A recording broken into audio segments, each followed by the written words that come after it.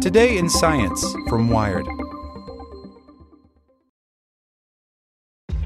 This episode is brought to you by ShipStation. You know, some things take a lot of work, like sending little robots to far-off distant planets. And just as that's challenging, so too is running a successful e-commerce business, especially when there's so much to do. So I want to introduce you all to ShipStation. Now, I love using ShipStation because of its easy-to-use dashboard, which makes managing orders and printing labels a breeze and super smooth. Oh, and the customer service is just out of this world. It's exactly what you need to help grow your business. Sign up for your free 60-day trial at shipstation.com/technews. That's shipstation.com/technews. Hello, it is Ryan, and we could all use an extra bright spot in our day, couldn't we? Just to make up for things like sitting in traffic, doing the dishes, counting your steps, all the mundane stuff. That is why I'm such a big fan of Chumba Casino. Chumba Casino has all your favorite social casino-style games that you can play for free anytime, anywhere with daily bonuses. That should brighten your day a little. Actually, a lot. So sign up now at ChumbaCasino.com. That's ChumbaCasino.com. No purchase necessary. VGW Group. Void where prohibited by law. See terms and conditions. 18+. Today in Science from Wired. This plastic dot sniffs out infections doctors can't see. Keeping wounds covered can help them stay clean, but if bacteria grow beneath the bandages, things can get dangerous. By Max G. Levy. Life at all scales leaves behind chemical fingerprints. Summer scents we can pick up with our noses. Jasmine petals lend their sweet aldehydes. An upstairs neighbor leaves his noxious amines on the stairwell. But there are also gases that we can't smell because they're just that basic kind of background, says Andrew Mills, a professor of chemistry at Queen's University Belfast, United Kingdom. Things basically undergoing life, turning oxygen into carbon dioxide. Mills specializes in detecting volatile chemicals, from stinky sulfides to odorless CO2. His lab is focused on sensing gases as signatures of strange life in undesirable places. Think contaminated ground beef, and more recently, infected wounds. In a study published last month in the journal Chemical Communications, Mills unveiled a simple CO2 detector that can be inserted into dressings for chronic wounds. It changes color when it senses rising concentrations of the gas, a telltale sign of dangerous infections. Chronic wounds take months to heal and are common among people with diabetes or bed sores.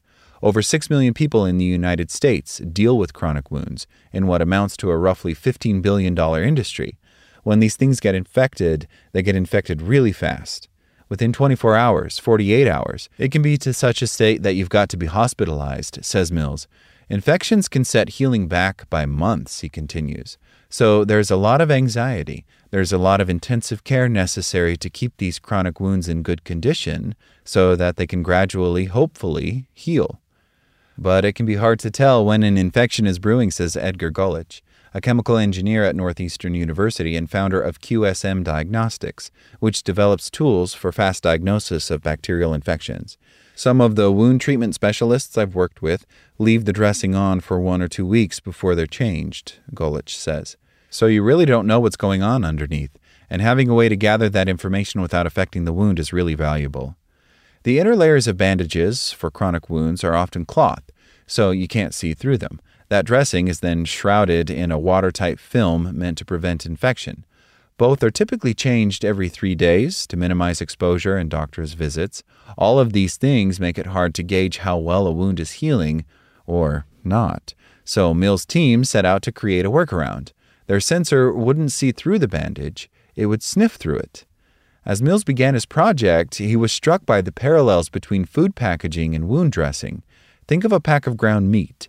To keep it fresh, a manufacturer will seal it in a controlled microbe-free atmosphere, and the food is meant to stay wrapped until it's time to cook it. His lab had previously created little indicators to detect whether the air inside a food package had changed. The sensors would change color if the wrapper's seal had burst during transport. They also built sensors to monitor for the chemicals that bubble off when food spoils, when bugs get in there and cause mayhem, says Mills. Dressings for chronic wounds are meant to be equally watertight and antiseptic. They're deliberately sealable. It's not like a Band-Aid, Mills says, and it's an opportunity. For all the germy chemicals they could choose to sniff with a sensor, the team picked an odorless one, CO2. The concentration of CO2 in air is about 0.04%, or 400 parts per million. Your breath has about 100 times more thanks to your cellular respiration, or how your cells break down sugars and oxygen to make energy and CO2. For the same reason, bacterial colonies create little zones of abnormally high CO2 too. This makes the molecule a signal of thriving life. For their indicators, Mills' team 3D printed Skittle-sized plastic dots that could be stuck under the clear plastic of a patient's dressing. Each dot is a color-changing sensor containing an indicator dye called xylenol blue, which is linked to a couple of water molecules. Under normal conditions, the indicator stays blue, but as CO2 levels around the patient's skin rise, small amounts dissolve into the plastic. The water molecules become more acidic as the carbon reaches them. The indicator trips, says Mills, snapping his fingers. The blue dot turns green, then yellow, as it senses more and more carbon dioxide. The team tested their sensors on skin taken from pigs, a standard prototype tissue for studying open injuries, which had been scored with small incisions to simulate a sore. They inoculated each with the drug-resistant Pseudomonas bacteria. They covered each sample with a cloth bandage, then placed the sensor under a plastic dressing before sealing the whole thing. Then they waited. All 6 samples triggered the sensor, and how quickly they did it depended on how much bacteria the researchers had planted inside. The samples with the highest load, roughly 100 million cells per gram, were noticeable right away. But even the lowest loads, only 1,000 cells per gram, tripped the sensor in under 18 hours, once the bacteria had time to proliferate. Scientists consider between 100,000 and 1 million cells per gram to be an important threshold for bacteria in wounds. Below that limit, they're not likely to cause a problem. Above it, the infection becomes dangerous. Healing slows, the microbe population skyrockets, and eventually forms a biofilm, little villages that antibiotics can't penetrate. Biofilm enzymes degrade fat and skin. These biofilms are devils because in order to destroy a biofilm, you actually have to scrape it off, says Mills. Based on the tissue samples, these sensors can detect an infection hours before a biofilm sets in. By the time populations reach that 1 million mark, the indicator would have turned green. Hours may not seem like a lot of lead time, but it's far better than the standard 3 days between dressing changes. All hell can break loose in a few hours, much less 3 days, Mills says. And people may not feel that something is wrong on their own until it's too late, he adds, because those with chronic wounds from diabetes or bed sores also deal with nerve damage or insensitivity. The threshold of 1 million cells per gram is only moderately sensitive, but it still beats current methods, says Gail Gordillo, Chief of Plastic Surgery and Director of Wound Services at Indiana University School of Medicine. Right now, clinics must pull a bacterial sample from wound tissue and wait for cultures to grow in a lab.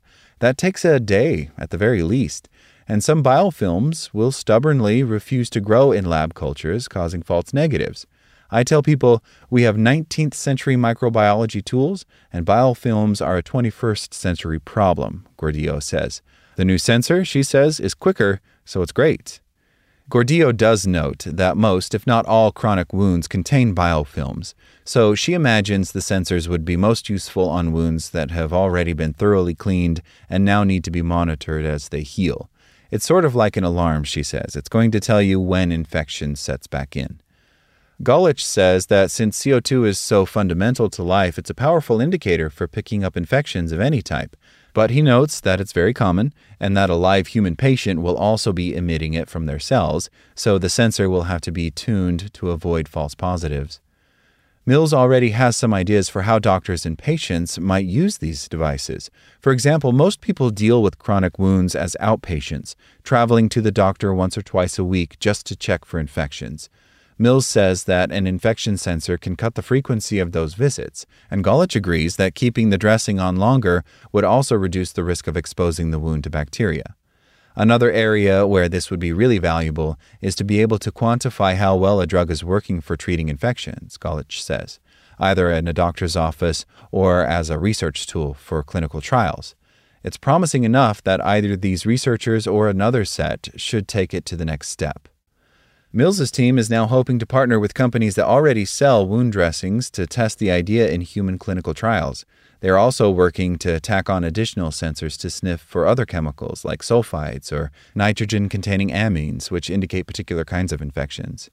There's still a long way to go before the sensors are ready for medical use, but Mills is proud that their simple design has worked so far. Sometimes it's the simple ideas that are really groundbreaking, he says, and I think we've got one here. Like what you learned? Subscribe everywhere you listen to podcasts and get more science news at wired.com/science.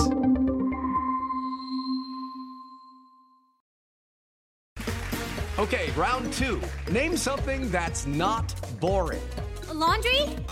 Ooh, a book club. Computer solitaire, huh? Ah, sorry, we were looking for Chumba Casino.